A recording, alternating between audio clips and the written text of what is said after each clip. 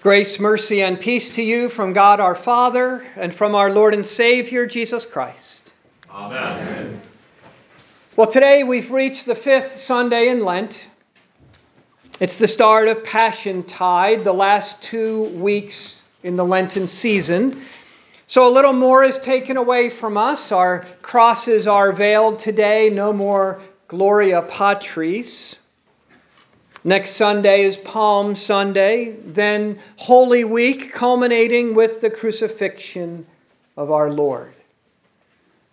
But we know that very shortly after that, is the joy of Easter. But let me ask you this.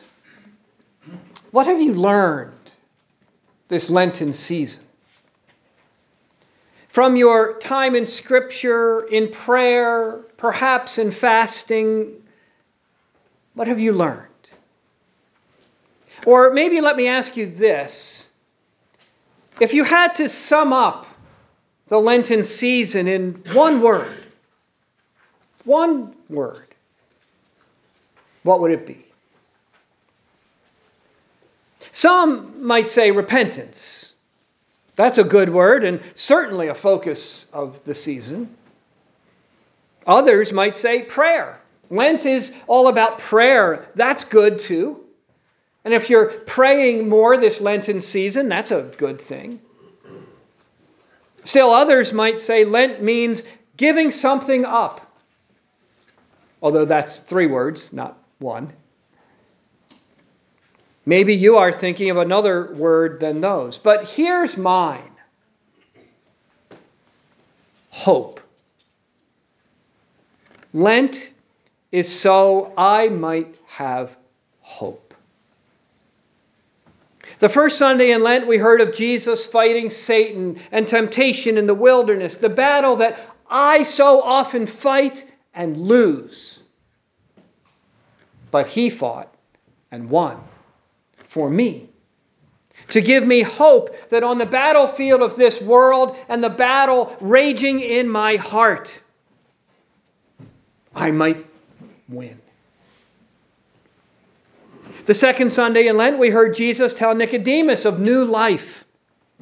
The new life Jesus had come to provide for us by being lifted up on the cross.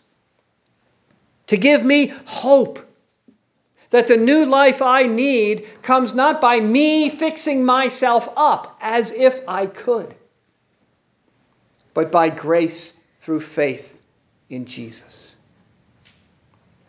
The third Sunday in Lent, we heard of the Samaritan woman at the well, burdened by all of her sins and failures in life, beat up and beat down by others, and an outcast. And yet Jesus loves her and wants her. Which gives me hope that he might actually love and want me too. Last Sunday, we heard that Jesus gave sight to a man born blind. To give me hope that even though the ravages of sin continue to wreak havoc in this world, there is nothing that Jesus cannot overcome. Nothing, even death, which is what we heard today. Sure, Jesus healing sicknesses and diseases is cool. Cleansing lepers is great. Giving hearing to the deaf and sight to the blind is amazing. Forgiving sins and calming winds and waves as his word is awesome. But there's a boundary, isn't there? A limit? When you're talking about fixing life or healing life or helping life, that's one thing. But what about when life is gone?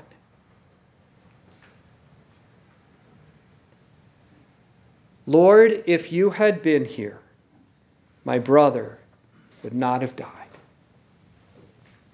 Martha said that. Mary said the same thing. If only you had been here. If only you hadn't delayed. If only. If only means a line has been crossed. If only means that on this side of the line there was hope, but now on that side, our brother is dead. 4 days in the tomb. If only you had been here. Death is one of the toughest things about life in our sinful world. Sudden and unexpected death. Long, slow, drawn-out death. Death at the hand of another. Death at your own hand. Death brings guilt and regrets. Wouldas, shouldas, and couldas. I wish I had done things differently, told her that I loved her, been there more. Death brings questions. Why? How? Even when death brings relief from suffering and pain, there is still separation and sadness. We try to make death look good, like with flowers. We try to make death sound good, that it's better this way. Some would deny death, believing that our loved one is still with us, somehow still caring for me, watching over me for my good. But there's nothing good about death. It was never meant to be. It is the result of sin. It is the destruction of life. It is the enemy, Scripture says. As long as there's life, there's hope. Hope of healing, hope of change, hope of a miracle. We pray for these things. Lord, if you would only come and do this, but then death comes. And that hope ends. It's over. Lord, if only. But then with just 3 words, Lazarus, come out. Jesus shows that with him there is never no hope. The one who created life with his word can restore life by his word. And I'm sure there was much joy in Bethany that day as Lazarus was unbound and restored to his family. But it's not enough. Because sometime in the future, the events of those 4 days in Bethany would be repeated. Lazarus would again die from an accident, a disease, or just old age. And then what? Call Jesus back again? Have him do it again? How many times? And what about us? We could rise from death, but then what about the next natural disaster, the next pandemic-causing disease, the next accident or stray bullet? No, just power over death is not enough. Death is the enemy, but it's not the problem. So Jesus has come to get at the root cause of death. To not just overpower death, but to defeat death. To give us hope, not just here and now for a time, but an ongoing hope. And again, that is what Lent is all about, hope. Hope, whether you are a first century Pharisee, a Samaritan woman at a well, a man born blind, or a man or the family of a man 4 days in a tomb. So that we might have hope in all times and in all places, no matter who we are or what our condition. Jesus has come to conquer the root cause of it all, which is sin. The sin that is wreaking havoc in our lives and in the world. This is a question I often ask my catechism classes. Why did Jesus rise from the dead? And the answer is often, well, because he's God and he's more powerful than death, which is true, but not really the answer. That's the Lazarus answer. Or maybe we could even say the Ezekiel answer, with the powerful word of God bringing back to life that valley of dry bones. But neither of those is really what Jesus has come to do. They are pointers to it. They are foreshadowings of it. But what Jesus came to do is deal with death another way. Not in power, but in weakness. On the cross. The cross is where Jesus dealt with the root cause of death by atoning for the sin of the world. And if sin is dealt with, then death is not just overpowered, but undone, defeated. And there is not just hope and life for some, but for all. And so for you, whatever your situation, whatever attacks you are suffering, whatever is seeking to rob you of life, for you, there is no, Lord, if you had only been here, for he is here for you.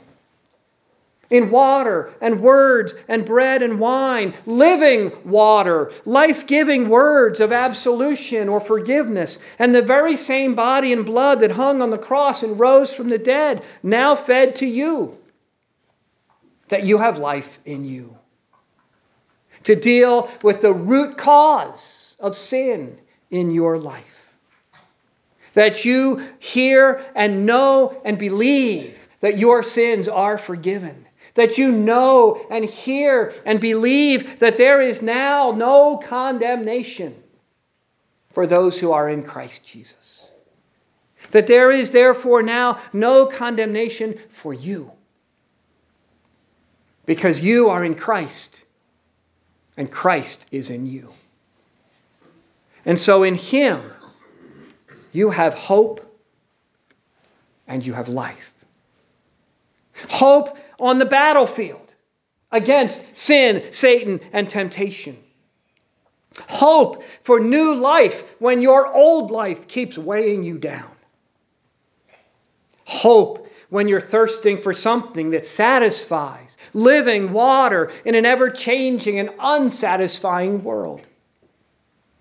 Hope to see Jesus in a world where we see so much sin and rebellion and hate. Hope in the midst of a world of death. In the midst of a world dying to live. In the midst of a dying world. Hope in a world where one day's solution is the next day's fake news.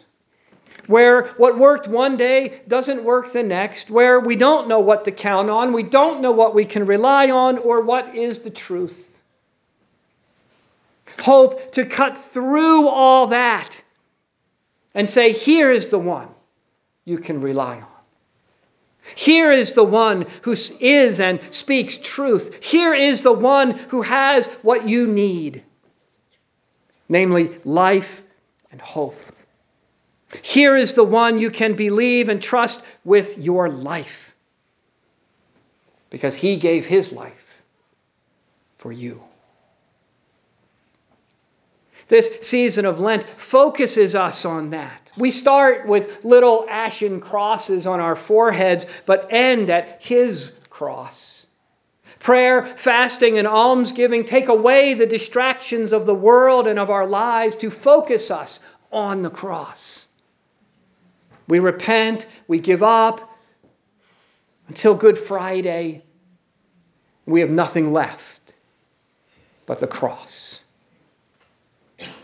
And there is our hope. Our hope in life, our hope in death, our hope now, our hope for the future, our hope in times of tribulation, our hope in times of prosperity, hope that will not let us down. Which doesn't mean your life will be easy or always go your way. You know better than that. Sin and its havoc on us is real. And while life may dish out more than we can handle, it cannot dish out more than Jesus can handle. He is the victor then and now. And he gives that victory to you. Just as surely as he won the victory that day in Bethany. So when you are baptized, it is Jesus calling out to you, come out. And you are born again, born from above to a new life. And when you hear that you are absolved, it is Jesus calling out to you, come out. Come out of your sin and live the new life that I have given you. And when you hear the gospel, it is Jesus calling out to you, come out. Hear the truth in a confused and messed up world. And live not in sin, but in the freedom I have given you. When you eat and drink the body and blood of Jesus, here it is Jesus calling to you, come out. And go out into the world from this place with your new life. And live in the victory over sin and death you have here received. Now maybe, like Lazarus, you've been bound in sin and death. And maybe, like Lazarus, it's been for a while and you stink. The good news is that Jesus is the resurrection and the life. That Jesus unbinds you and anoints you with his Holy Spirit. And just as that day in Bethany there was great joy, so there is joy in heaven over one sinner who repents, who is forgiven, who lives in Jesus. Joy that's ours too, even in Lent. For we have hope. Hope in Jesus. We have Jesus. And he has us. As we journey through this world, then through death and to life everlasting. In the name of the Father, and of the Son, and of the Holy Spirit. Amen.